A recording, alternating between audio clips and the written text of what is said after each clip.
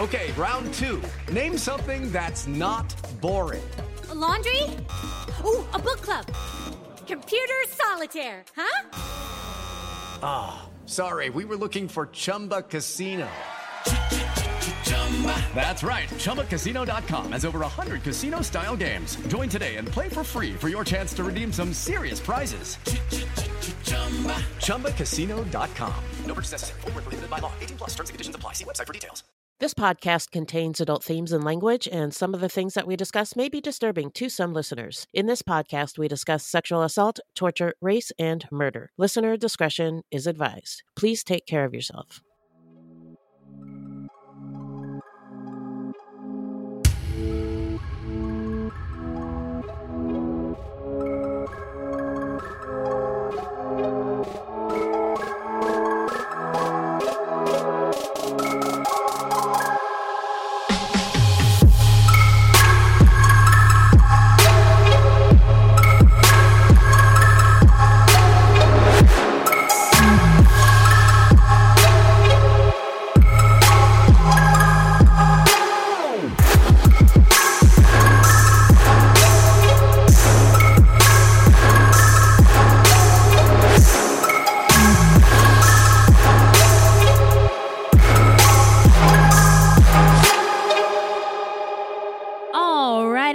Hello and welcome to Fruit Loops episode 190. Thank you so much for listening. Yeah. Binafi and bienvenidos, bitches. Fruit Loops is a podcast about true crimes committed by people of color and those who are othered and the victims, because contrary to popular belief, not all serial killers are straight cisgender white dudes. What? No, these crimes are rarely getting any public attention because the news is racist, allegedly. And we are Wendy and Beth. She's Wendy, a Black Latinx woman, and I'm Beth, and I just happen to be white. That's right. She's one of the good ones and an ally. Take notes. Be like Beth. Hashtag be like Beth. We're not journalists, investigators, or psychologists, just a couple of gals interested in true crime. Also, the opinions expressed in this podcast are just that, our opinions. So, who are we talking about today, Beth? Today we're talking about Emma Jean Raine, a woman who was convicted of murdering her second husband, but is suspected of murdering her first and third husbands as well. Well, I guess we're going to find out soon enough. But in the meantime, how you doing? I'm doing good. Good week so far. Yeah. Great. How are you doing? Well, I just quit my job and I did this exit interview and they're like, can you tell us why? And I was like, I have 3 reasons. First, you didn't pay me what I was worth. Second, you made me go into the office when I didn't want to. And third, when I had to go into the office, it was unbearably, unreasonably cold. And the HR lady was like, you're quitting because it's too cold? I said, yes, I am. Anyway. And so I'm sure that was just a factor. There were other reasons. It was just part of it, but it was a big one. I mean, I was in the office with a Snuggie, a shawl, a scarf, a jacket. Come on now. This is ridiculous. It was like in the low 60s. Oh my God, that is cold. Yeah. Wow. And I mean, we just had to like take it. Anyway. Jeez. So I'm not dealing with that anymore. So right now I'm feeling good. My home is warm. I am well rested. I am broke, but I am very well rested. And you have a job. You got a job. I do. It's starting on Monday. But the paycheck and health insurance doesn't exactly line up as nicely as we might want it to this time. So yeah, I am broke, but I'm very well rested and I have a very positive attitude. Let's get into some. Thank you. Some listener letters. Well, thank you, angels. Yes. What's in that bag, Beth? So I just wanted to say thank you to Shanzi56 for your 5-star review. Yay! Hip hop air horns. Thank you, Shanzi56. And also thank you, Draze, for your email. Oh, it was so lovely. Thank you so much. And I wanted to say, please send any questions or comments to fruitloopspod@gmail.com or leave us a voicemail at 602-935-0000. 6294. And we may feature it on a future episode. Well, we got a new Patreon alert. Woo! Just a reminder, Patreons get bonus content, bonus episodes, monthly video chats with us where we talk about content. Usually it's been documentaries, but really anything. And then merch. So, and a personalized shout out. And here's a little sample. Here it is. So our new Patreon is Nancy S. And Nancy, this is for you. Nancy, I ain't sorry. Nancy, I ain't sorry. Nancy, I ain't sorry. Nah, hell no. Nancy, Nancy, Nancy. We are thankful for you. Nancy S. Thank you so much. Thank you, Nancy. Thank you, Nancy. We are going to take a break now, and then we'll get into the story when we come back.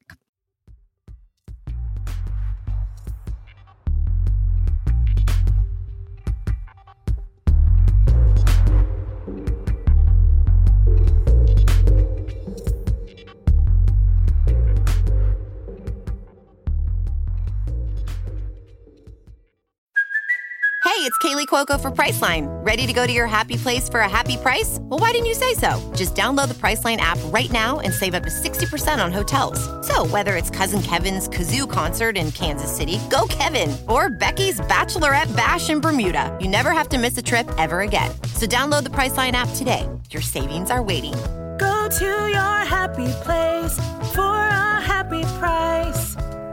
Go to your happy price, Priceline. Step into the world of power, loyalty, and luck. I'm gonna make him an offer he can't refuse. With family, cannolis, and spins mean everything. Now, you wanna get mixed up in the family business. Introducing The Godfather at ChumbaCasino.com. Test your luck in the shadowy world of The Godfather slot. Someday, I will call upon you to do a service for me. Play The Godfather, now at ChumbaCasino.com. Welcome to the family. No purchase necessary. VGW Group. Void where prohibited by law. 18 plus. Terms and conditions apply. All right, we're back. Remind us, Beth, who is our subject today? Our subject today is Emma Jean Raine, a 3-time widow convicted of murdering 1 husband, but is suspected of murdering 3. 3? I don't know why I right. said that so joyously. 3. Well, 3. It's hard. You can't say the number 3 without a smile. That's true. It's a good number. Yeah. 3, it's a magic number. Yeah, it is. So now let's get into some stats. All right, so Emma Jean Raine's victims and the ones that she's suspected of were her husbands. Their names are Leroy Evans, Ernest Smith, and James Raine. Rest in power, kings. Yes. Now let's get into the setting. Take us there, Beth. Well, the setting is New Orleans, Louisiana. The original inhabitants of the land that New Orleans sits on were the Chitimacha.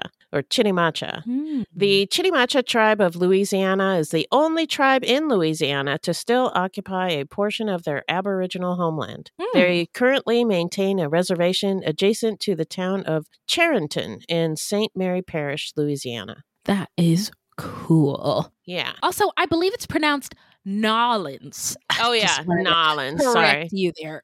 Nolans. Louisiana is located in the southern United States. And I always remember what Louisiana looks like because it literally looks like the letter L. It does. Capital L. Yeah. Basically, the southern half of the U.S. from Texas east to the Atlantic Ocean. It's the southern United States. Right. Thanks, friend. Aspects of the historical and cultural development of the South were influenced by the institution of slave labor from the early 1600s to the mid 1800s. And who's the savages? You mean not the brown ones who are already there, but the ones who enslave humans? Thank you. So this includes the presence of a large proportion of Black people within the population, support for the doctrine of states' rights, and the legacy of racism. What a legacy. Oh, boy. Yeah. In addition, the region contains almost all of the Bible Belt, an area of high Christian church attendance, especially evangelical churches such as the Southern Baptist Convention.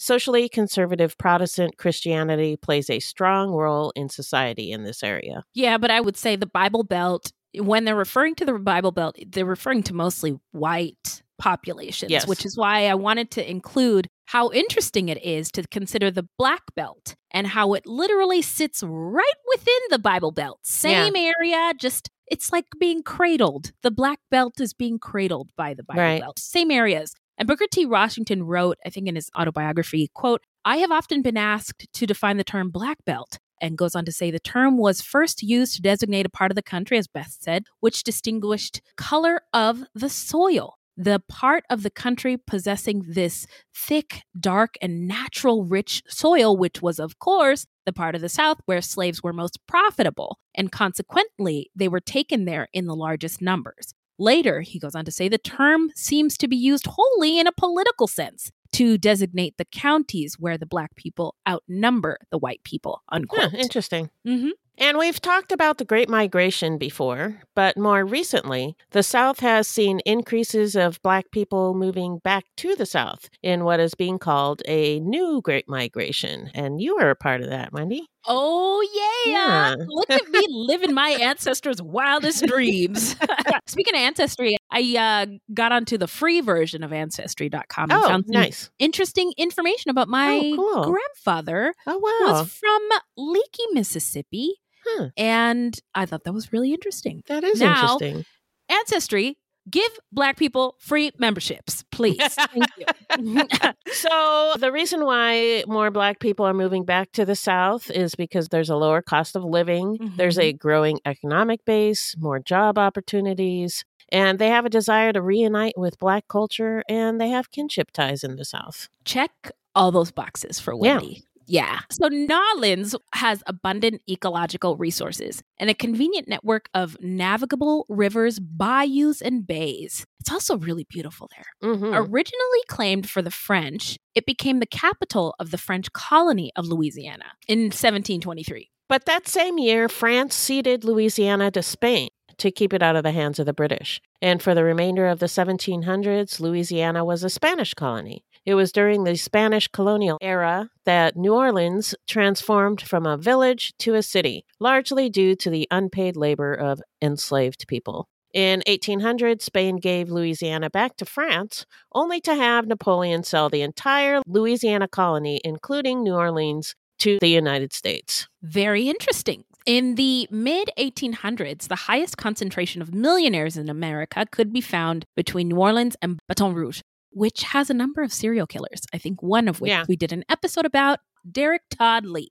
Anyway, their wealth came largely from sugarcane plantations, which depended on the labor of thousands of enslaved Black people. New Orleans was also the nation's busiest slave marketplace through the antebellum era of 1803 and 1861. And just a little American through line, how the wealth of the tippy-top wealthiest people depends on the exploitation of the very bottom. Right. And that's sick. It's so American. It's I don't even know what to say. Yeah. Yeah.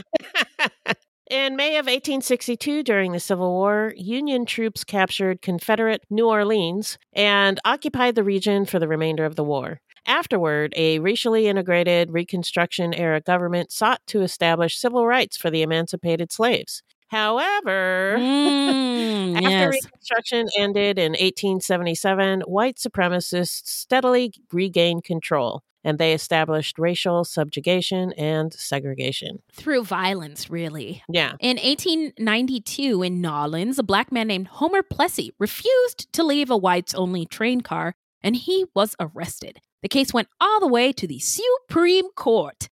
In 1896, the decision on Plessy versus Ferguson legally sanctioned, quote, separate but equal policies. But one of the good things that came out of this time period in New Orleans was the music. Considered one of the musical capitals of the United States, New Orleans fostered a robust ragtime and blues tradition. Have we been there together, Beth? No, I've actually never been there. What?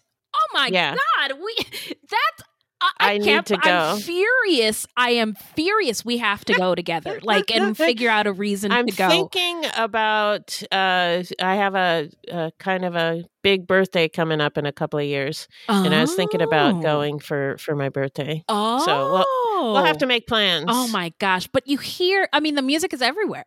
It's, and it's, the whole vibe of the city is fantastic. So musicians at the time, like Jelly Roll Morton and Louis Armstrong, built on these blues and ragtime forms and improvised over them, which led to a brand new genre of music, jazz. The jazz age in New Orleans also saw the rise of literary and artistic communities. New Orleans in the 1920s, the French Quarter in particular, became a literary hotspot. The city grew. New pump technology led to the draining of low-lying swampland located between the Mississippi River and Lake Pontchartrain. New levees and drainage canals meant that many residents could live below sea level. After World War II, suburbanization and conflicts over school integration led to white flight, leaving a core that was increasingly Black and impoverished. The city grew as a tourist attraction. Hundreds of thousands of annual visitors are drawn to the Mardi Gras festivities and to the distinct Creole culture that includes Native American, European, and strong African and Caribbean influences. New Orleans is sometimes called the Crescent City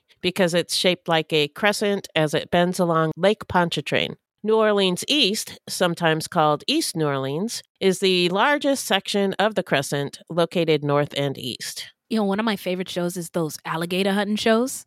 And, oh, really? Oh, yeah. Before I realized that it was all kind of staged, I was like, oh my God. It was so exciting to me to see them on Lake Pontchartrain in the P-roads. Hunting gators.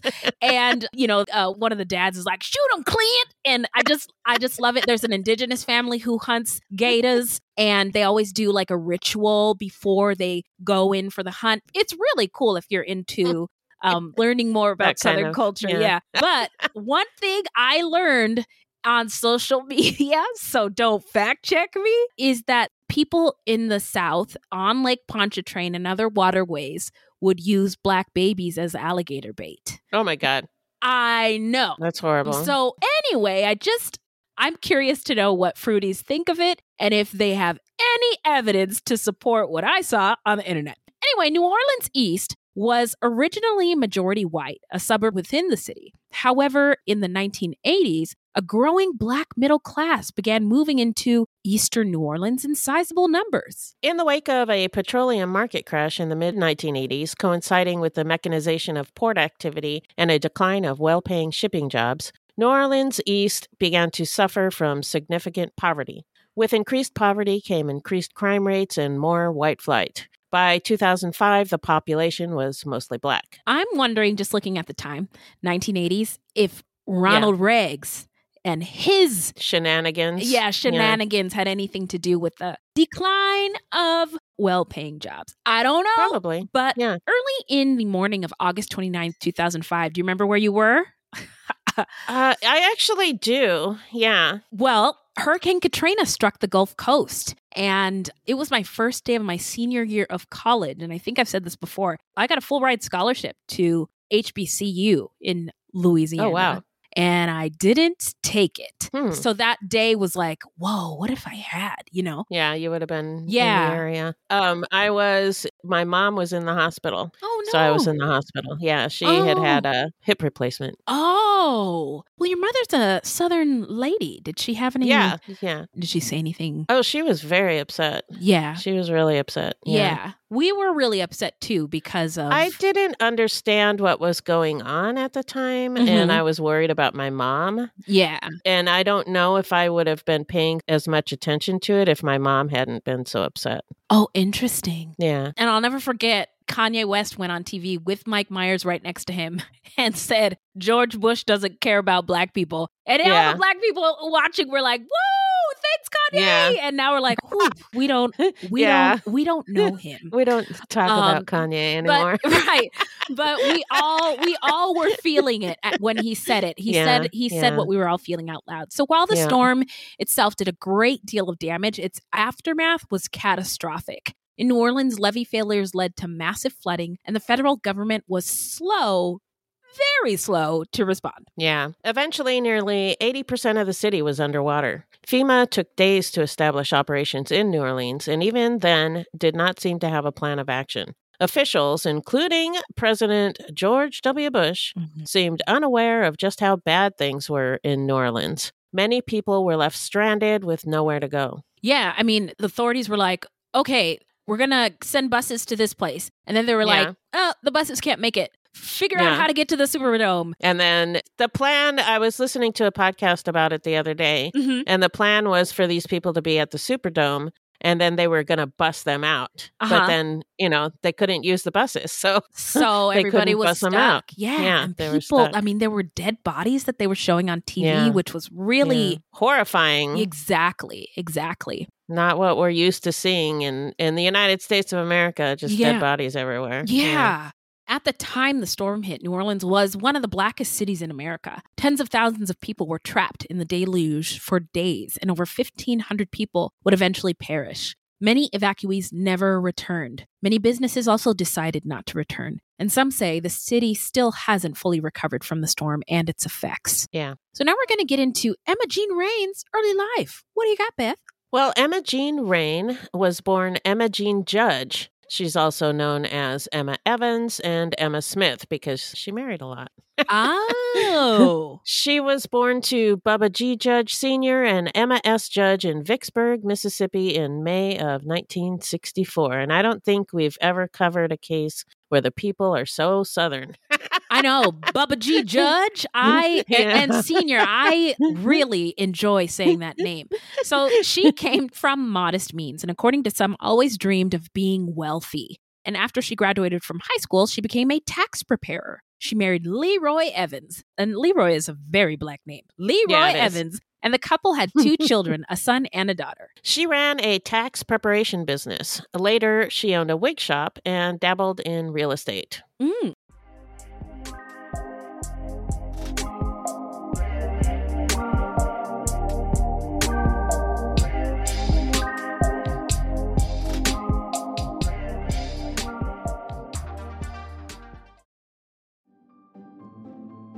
Greetings from Evergreen Podcasts. We're rolling out a listener survey, and we want to hear from you. The information in the survey will help us gather statistics and in turn make our shows more appealing to advertisers. I know most people don't like ads, but this is one of the only ways our shows make money and help keep their lights on. We promise it will only take a few minutes, but the impact on our podcasts will be tremendous. As a token of our appreciation, we'll randomly select one lucky participant each month to win an exclusive merchandise package from Evergreen Podcasts. Head to evergreenpodcast.com/listenersurvey to help a show and possibly get some free stuff for doing so. We can't thank you enough for the support. Now back to the show. From DNA testing to the Dixie Mafia, Crime Capsule brings you new stories of true crime in American history. I'm your host, Benjamin Morris. Join us for exclusive interviews with authors from Arcadia Publishing, writing the hottest books on the most chilling stories of our country's past.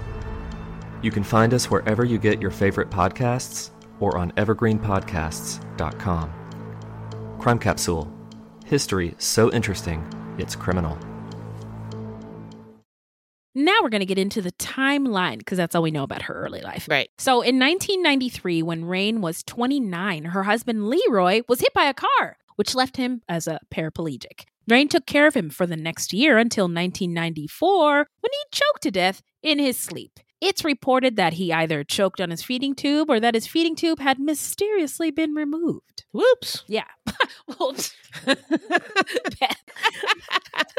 In any case, whatever happened, after Leroy died, Raine collected on his life insurance and moved with her children to New Orleans, reportedly for a new start and to distance her children from the tragic circumstances that had led up to and included their father's death. In New Orleans, Raine met Ernest Smith. Ernest was a lifelong resident of New Orleans and a popular pastor at a local church. He also served in the National Guard. He had a daughter named Quentine. Ernest's parents died when he was a child, and he was later adopted. Despite this, he has been described as a happy man who is always in a good mood.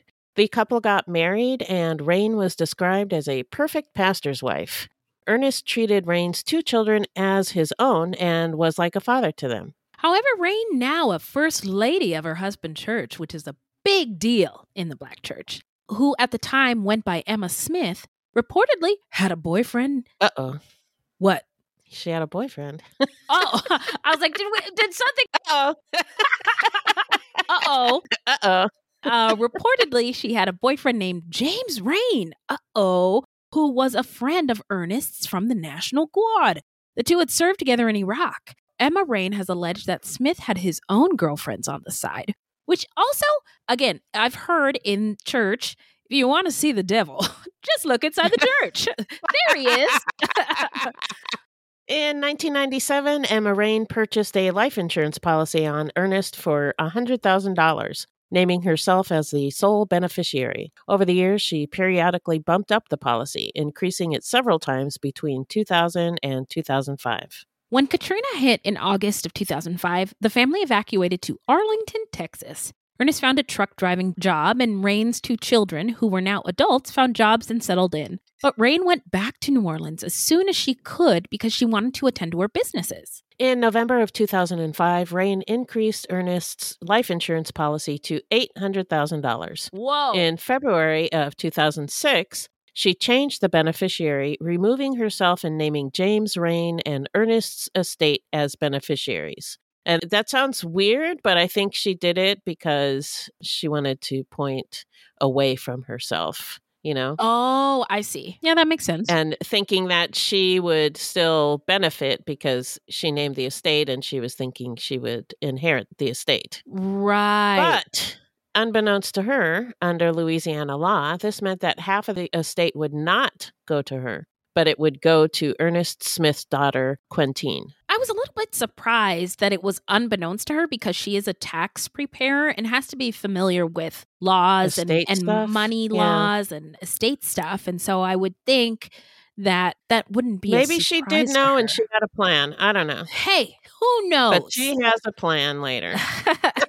So after Katrina, Ernest's congregation had been spread far and wide, and Ernest was in Texas, so he had no congregation to speak of. He had no flock. But a church in Atlanta gave him the opportunity to become a pastor. So he was planning on moving with Raine to Atlanta. In April of 2006, Ernest went back to New Orleans temporarily to take care of some loose ends. On April 12, 2006, Ernest, who had recently purchased a motorcycle, attended a bike night in Jefferson Parish with a friend named Ronald. Ronald took him home at around 11:15 or so. The two talked in Ronald's car for a while before Ernest got out and headed for his door, while Ronald drove away. But before Ernest could get to his house, he was shot twice in the chest with a 9mm gun. Raine later reported that she'd taken some medication for a toothache and was sleeping when Ernest came home at about 11:30 p.m. She'd heard popping noises, which she thought was a car backfiring. But then she heard her husband say, "Baby, I've been shot." That's a little suspicious. Yeah, that's sus. Yeah, so she went downstairs to find her husband bleeding to death and called 911. Police found Ernest dead in the entryway of the home at the bottom of a set of stairs with a trail of blood leading to his body from outside. 2 9mm shell casings were found outside, and police believed that he had been ambushed. Still recovering in the wake of Hurricane Katrina, the townhouse complex where Raine and Ernest lived in New Orleans East was mostly deserted. It was described as desolate and isolated, perfect conditions for a murder. Yeah, but a murder with no robbery is weird in this context. Yeah, it is. Mm-hmm. So the detective investigating the scene found it odd that Emma Raine didn't have any blood on her from trying to embrace or help Ernest. She also wasn't wearing pajamas, which they also found odd, since she claimed to have been in bed while the incident occurred. In addition, the bed was made. Police also... What? I just sleep on top. It is hot there. So police also claim that Emma Raine showed little emotion at her husband's death. And that part of, police saying she didn't act accordingly... The way that they wanted her to. Yeah, that's all bullshit. But the other things... Those are some red flags.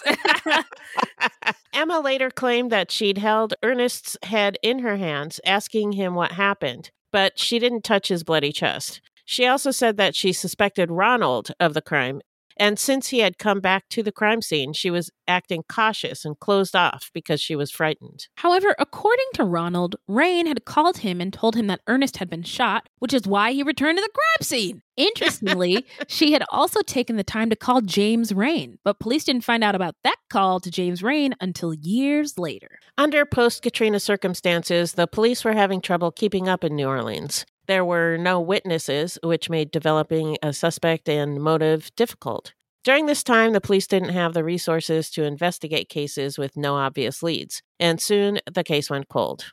When Emma Raine learned that according to Louisiana law, Ernest Smith's daughter, Quintine, would automatically be the beneficiary of half of the insurance money, she got her own biological daughter to pose as Quintine and forge her signature to sign the money over to her. Wow! Scammy McScammersons!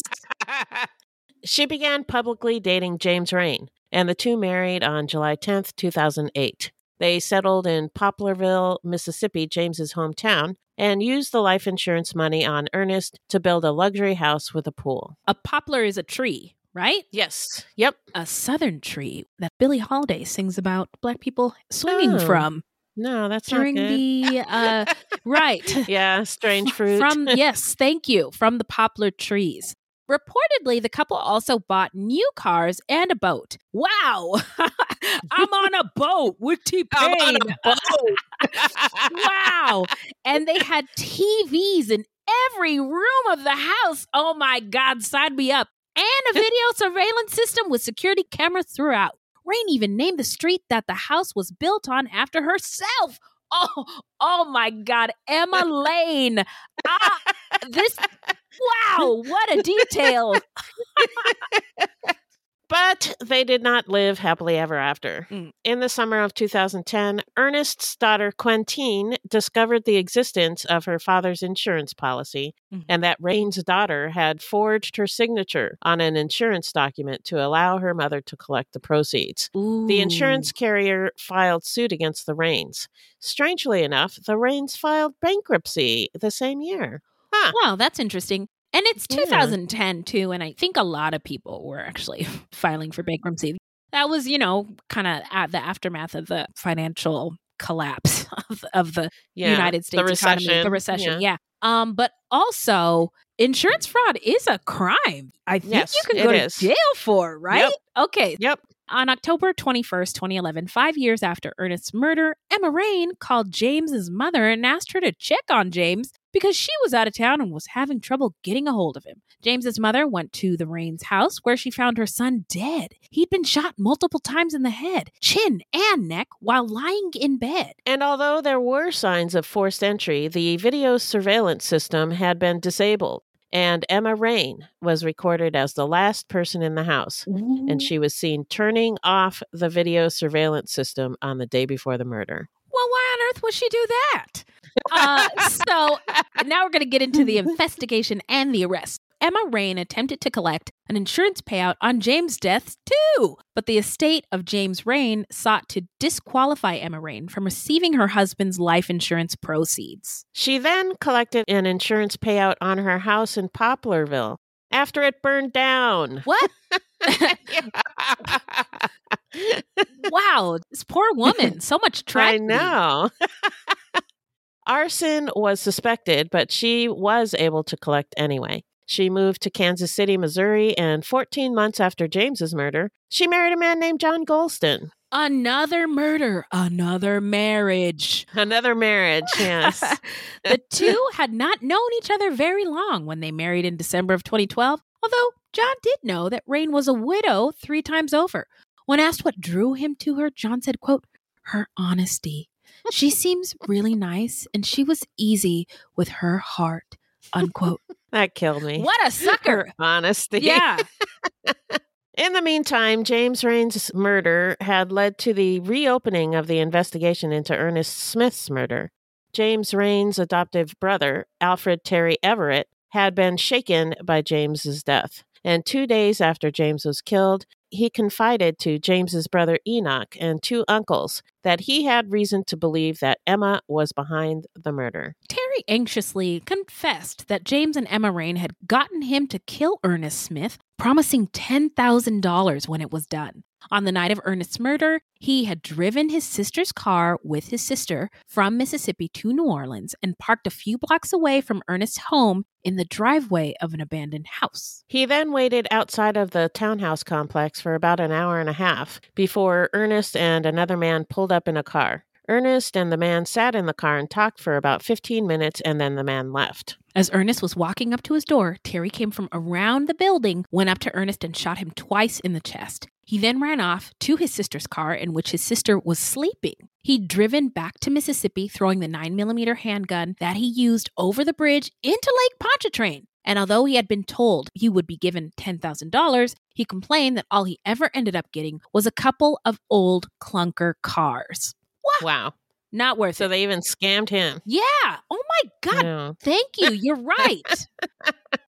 His relatives urged Terry Everett to do the right thing and turn himself in. They told him that they would help him. They would go with him. They would get him an attorney and do whatever they could for him. But they waited for months and months, and he never turned himself in.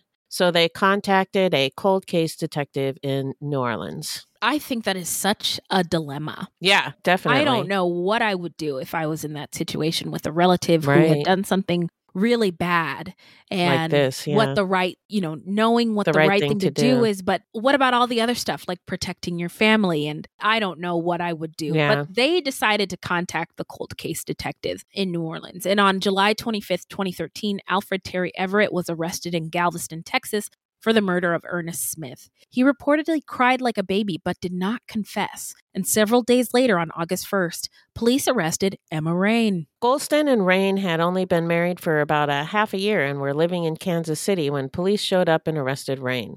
According to John Golston, they initially told her that she was being arrested for fraud. But then she was transferred to New Orleans, where she faced murder charges. When she was told that it was for the murder of her husband, she asked, "Which one?" Huh? Whoa. I wish I could have seen their faces when she said that. And on October 7th, 2014, Raine was also indicted for bankruptcy and tax fraud. No.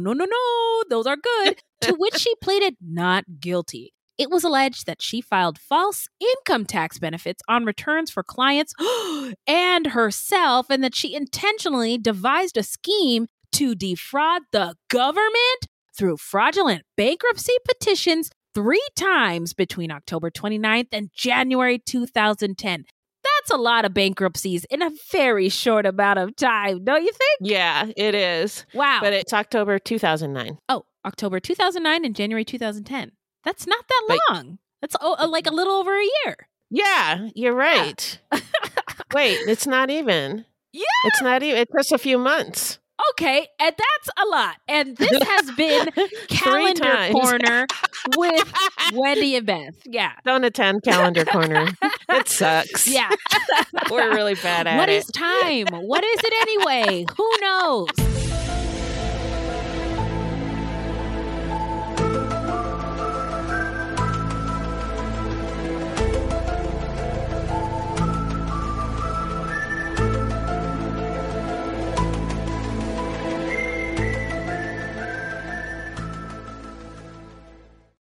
Hi, I'm Matt Harris. Seton Tucker and I host the podcast Impact of Influence, which for 2 years covered in depth Alec Murdaugh, who was eventually convicted in 2023 of murdering his wife Maggie and son Paul. That story continues to evolve, and we will cover that. Plus, we will tell you stories of other true crime events that have happened in the South. Please join us on Impact of Influence. And give us a follow on the Impact of Influence Facebook page. Now we're going to get into the trial. Hit it, Beth. During Terry Everett's trial, his foster brother Enoch Raine and 2 uncles, William and Henry Fowler, all testified that Everett admitted to killing Smith. Enoch had a really hard time testifying.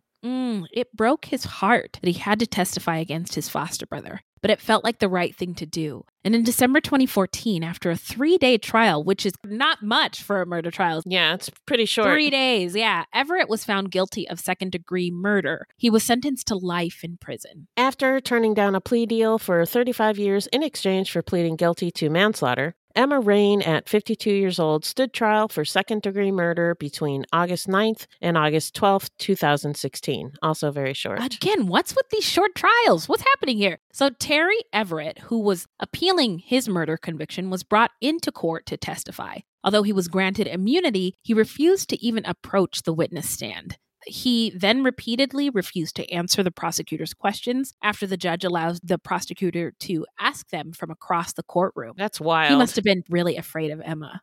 Don't you think? I think So he was appealing his murder conviction. Mm-hmm. I think he didn't want to say anything to jeopardize that. Oh, I thought he was afraid of facing Emma Jean Raine. Could be that too. I don't know. I was just guessing. It's all just a big fat guessing game. Yeah. Welcome, It's all speculation. Welcome to Speculation Corner. We're your hosts, Wendy and Bev. But because he refused to testify, his family members were allowed to testify, a situation that would normally be considered hearsay. The jury also heard about how Raine had gotten her daughter to commit fraud for her when she pretended to be Ernest's daughter to sign over the insurance money. Her daughter had already pleaded guilty to conspiracy and forgery and had been sentenced to 10 years probation. Wow. I mean, so many people she's dragging down with her. I know, right? Yeah. Prosecutors were not allowed to bring up the death of her first husband, Leroy Evans, but they were allowed to bring up the mysterious circumstances surrounding James Raine's murder. Emma Raine's attorney noted that she'd never been charged or publicly named as a suspect in James Raine's killing. He also described Ernest Smith as a philandering pastor without a church. He didn't have a church because of... A hurricane blew it away. Yeah. What the fuck? Anyway, Ernest's errant ways, he argued, gave James Raine an opening to manipulate Emma's passions and convince her to alter Ernest's insurance policy. Then, without her knowledge, James Raine, who he called James the Snake, plotted with Terry Everett to kill her husband. Wow. As evidence, her attorney pointed out that Everett complained that all he got for the killing was a pair of clunker cars, boo-hoo, which pointed to Emma Raine's ignorance of the murder plot, saying, quote, if Emma thought in any way she was responsible, she would have gave him the $10,000. She could have taken it out of her cookie jar. Emma did not hire him. Emma did not ask him to do anything, unquote. But Emma Raine was found guilty of second-degree murder, and on October 21st, 2016, she was sentenced to life in prison without parole. The following month, she pleaded guilty to failing to report her taxable income for the years 2010 and 2011, and for filing false tax returns for clients during the years of 2008 to 2010. Golly, that is so much bad stuff. Yeah. In like one. Yeah. Wow, for one human. I know she dreamt of being wealthy when she was little, but boy, oh boy, geez. She really went overboard. So now we're going to get into where are they now? Well, Emma Raine has never been charged for the death of James Raine or Leroy Evans. At the time of Raine's trial, her fourth husband, John Golston, supported her innocence and argued against her conviction for murder. He nearly bankrupted himself to pay for his wife's defense, but he eventually filed for divorce. Another life ruined. Yes. Yeah. Wow. What's the body count on this woman? 3? Yeah, I didn't count, but it's a lot. Yeah.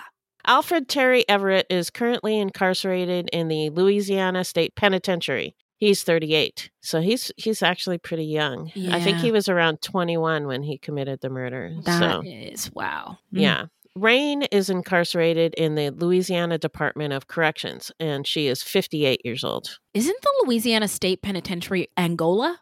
Am I wrong? I don't know. It could be. I don't know. But it just, when I looked it up, that's what it said. Louisiana State Penitentiary. And for Raine, it said Louisiana Department of Corrections. There was no like fancy name or anything. Well, the reason I bring it up is Angola is a famous prison in the United States. It is the Louisiana State Penitentiary, and it used to be a plantation. Okay. And I believe that obviously there are a lot more Black men incarcerated there, but they are forced to do like manual hard labor. Yeah. Yeah. I think they were both sentenced to hard labor. Yeah. Whoa. Okay. So nearly 6 years after his death, James Raine's life insurance policy carrier filed a lawsuit to determine the rightful beneficiary of his life insurance payout. In 2018, ruling in favor of Emma Raine, the court noted that, quote, while it may be suspiciously coincidental that Emma Raine's second husband was shot and killed, that she was convicted for her role in that murder and that she collected life insurance money without more. The estate has nothing more than mere speculation at this point. What? Are you guys serious? Anyway, unquote, that she killed James Raine. So the court awarded her $248,806. which was reduced by a pre-existing tax liability to $154,599. So she's balling in jail. Oh my gosh. Ramen packets are on me, ladies. So now we're going to get into what we think made her snap as well as our takeaways. What are your thoughts, Beth? So I don't know if she had anything to do with her first husband's death or not. Okay. There's a lot of speculation that she was behind the whole thing, that she even got someone to run him over. And I don't know if that's true or not. Okay. But my speculation is that it's not true. Just my opinion. Okay. And the reason why I think that is because he was run over and then he was paraplegic for an entire year. Yeah. And she took care of him. So I would think that she would have done it sooner. She would have killed him sooner if that was the whole plan. Ah, I see. I do think that she might have had something to do with his subsequent death a year afterwards. You mean the feeding tube incident? Yeah, the feeding tube incident. Although, even if she didn't, I think it was the catalyst for the murders of her second and third husbands. I think it was a way out when she got tired of them. It happened the first time her husband died. Her troubles were over and she got money. So she did it again and again. And why not? Yeah, it worked the first time. Exactly. It's clear that she's somewhat of a scammer. Yeah. She was guilty of tax fraud and she got her own daughter to pretend to be someone else and forge a signature. I don't know if she's a psychopath or what, but it takes a special kind of person to be able to use your own child like that. Yeah. And to murder someone or have someone murdered that you know and once supposedly loved. I mean, even though they were married, I mean, sometimes people like end up hating each other, but still, I mean, I got divorced. I would never have killed him. So I don't know.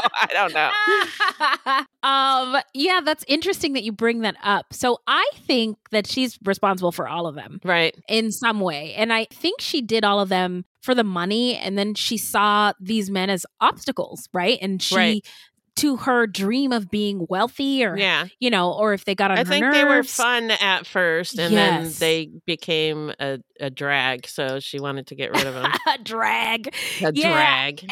And then you're right. Her body count, not just in the deaths of people, but the boyfriend she brought down, her kid, one of her kids had a charge. Her kids lost their father. Her current husband lost his marriage to her and all of his money.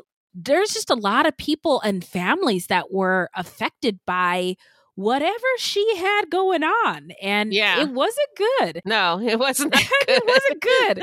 And her methods, I think, are unusual for women because my understanding is that most Black widows, human ones, spider Black widows are very violent, but human Black widows don't unalive their spouses in such like violent ways. Yeah, it's usually like poison or something. Exactly. Yeah. And I don't know if she could have pulled any of it off without help. So I also just wanted to comment on the climate post-Katrina. There's a lot of sympathy afforded to law enforcement who had a hard time keeping on top of crime, and cases like the ones we talked about today went cold. And we've said this before, that crime is subjective. And because the only people, like at the time, there was a lot of looting and crime and violence reported by the news, but the only people they were reporting who were doing those things were Black people and poor people who were literally just trying to survive. They were trying to survive. Yeah. So that one podcast I was talking about earlier about Katrina, they were talking about how... Was it Fall Lines? No, I forget what it was. Sorry. That's a good one about the aftermath. It was just an episode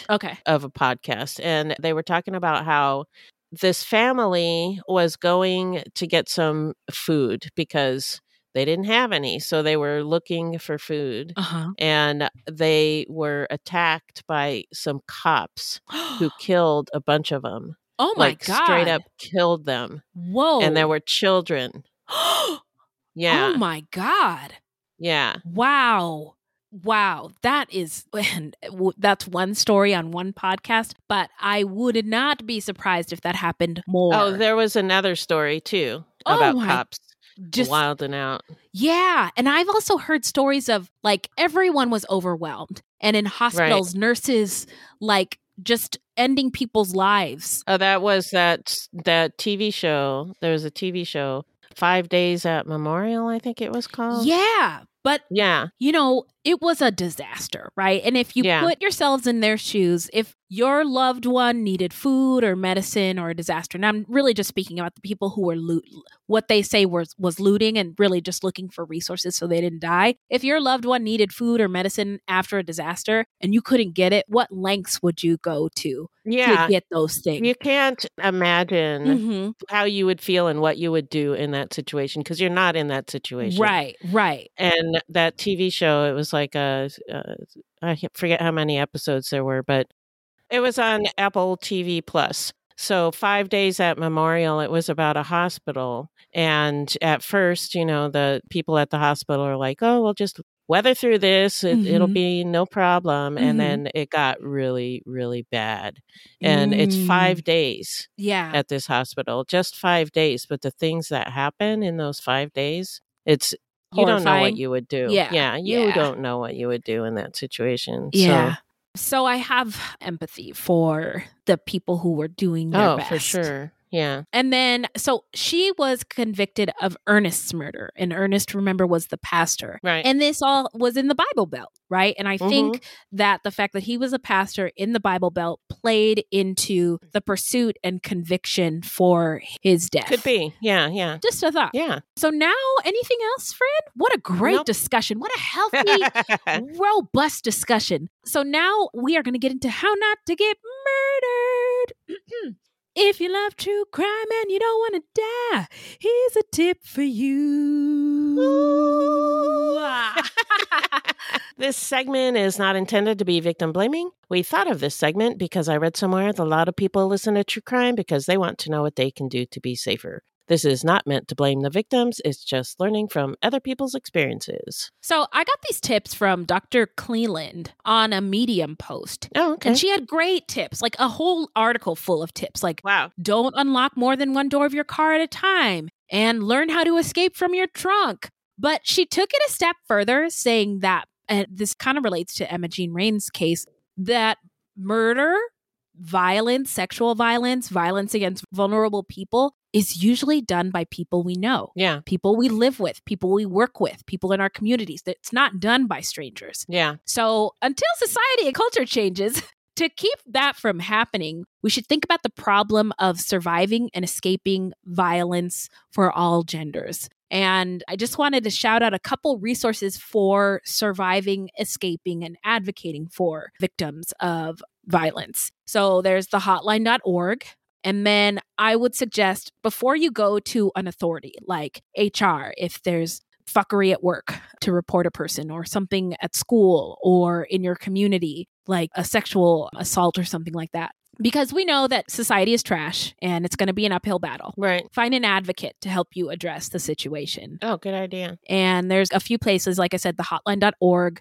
I found workplacesrespond.org/role/advocate. And then there's 1-800-799-SAFE that can connect folks with resources who want to learn more and help. Because the problem is so big that anything you do to help this cultural and societal issue will help. So that's my awesome. thought. Thank you. Now it's shout out time, where we shout out any content by people of color, any marginalized, minoritized folks, or any true crime goodies. All right. Boy, oh boy, I've been dying to tell you about this one. Swarm on Amazon. Yeah. Have you watched it yet? I did watch it. I watched it over the weekend. It was great. It was amazing. So Donald Glover, who we love here, created the show. And there were people in it who I didn't realize until looking at the memes on Black Twitter. Paris Jackson, Michael Jackson's daughter, is in it. She's great. Malia Obama, is a writer. Yeah, that Obama. Malia Obama is a writer. Damson Idris. Hi, Damson.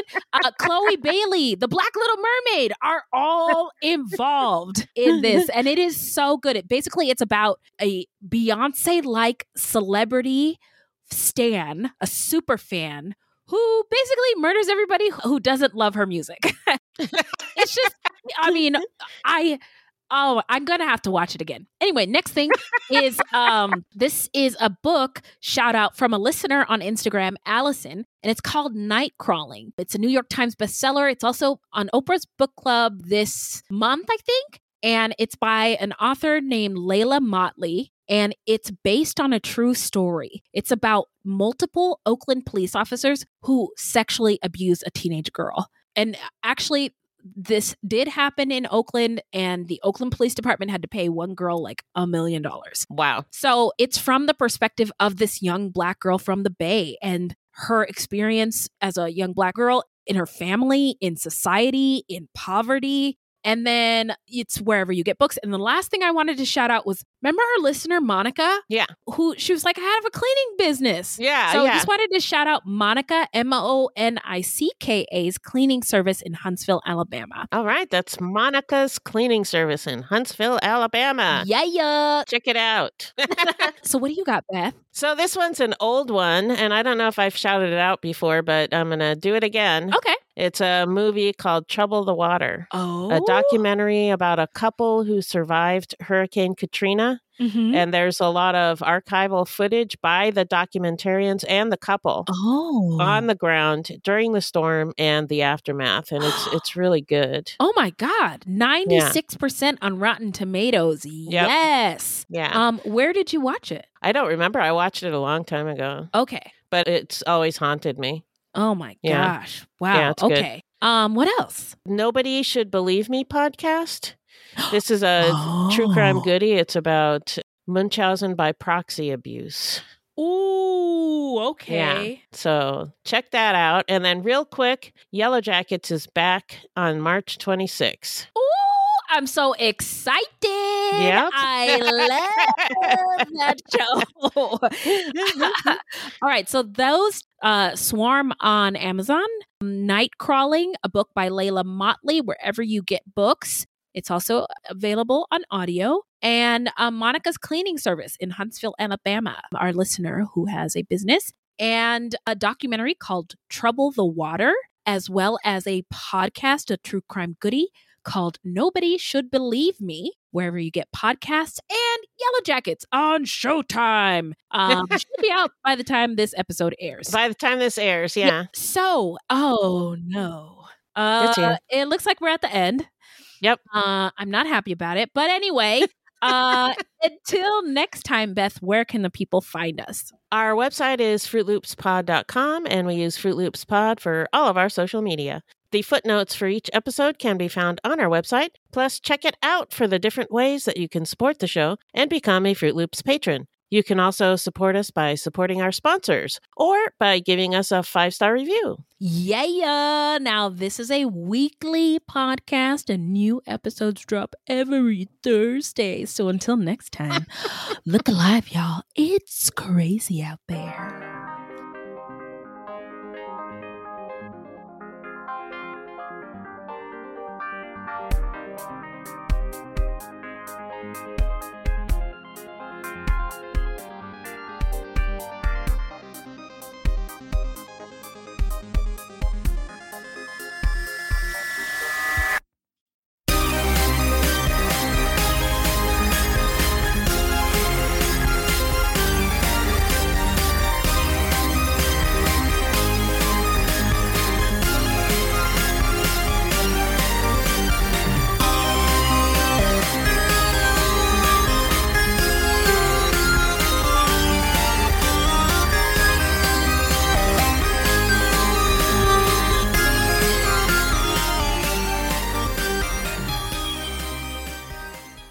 Okay, back to it. All right. I'm on a boat with T-Pain. I'm on a boat. Wow. Yeah. Don't attend Calendar Corner. It sucks. Yeah. Uh-oh. What? She had a boyfriend. What an asshole. Whoops. Yeah. Well, Welcome to Speculation Corner. We're your hosts, Wendy and Bev. Spider Black Widows are very violent. 30, it's a magic number. Yeah, it is. With the Lucky Land Slots, you can get lucky just about anywhere. This is your captain speaking. We've got clear runway and the weather's fine, but we're just going to circle up here a while and get lucky. No, nothing like that. It's just these cash prizes add up quick. So I suggest you sit back, keep your tray table upright, and start getting lucky. Play for free at LuckyLandSlots.com. Are you feeling lucky? No purchase necessary. Void where prohibited by law. 18 plus terms and conditions apply. See website for details. My name is Bill Huffman, and I am a former Cleveland news producer, and I am now the host of the podcast, Who Killed? I began the show focusing on the unsolved murder of Amy Mihaljevic, and now each week I explore a different case with a focus on some of the victims who don't get the attention they deserve. I have a deep catalog of over 225 episodes, so there is a guarantee there will be something for you. Who Killed is an evergreen podcasts, killer podcasts, and slow burn media production. Subscribe today wherever you get your favorite shows.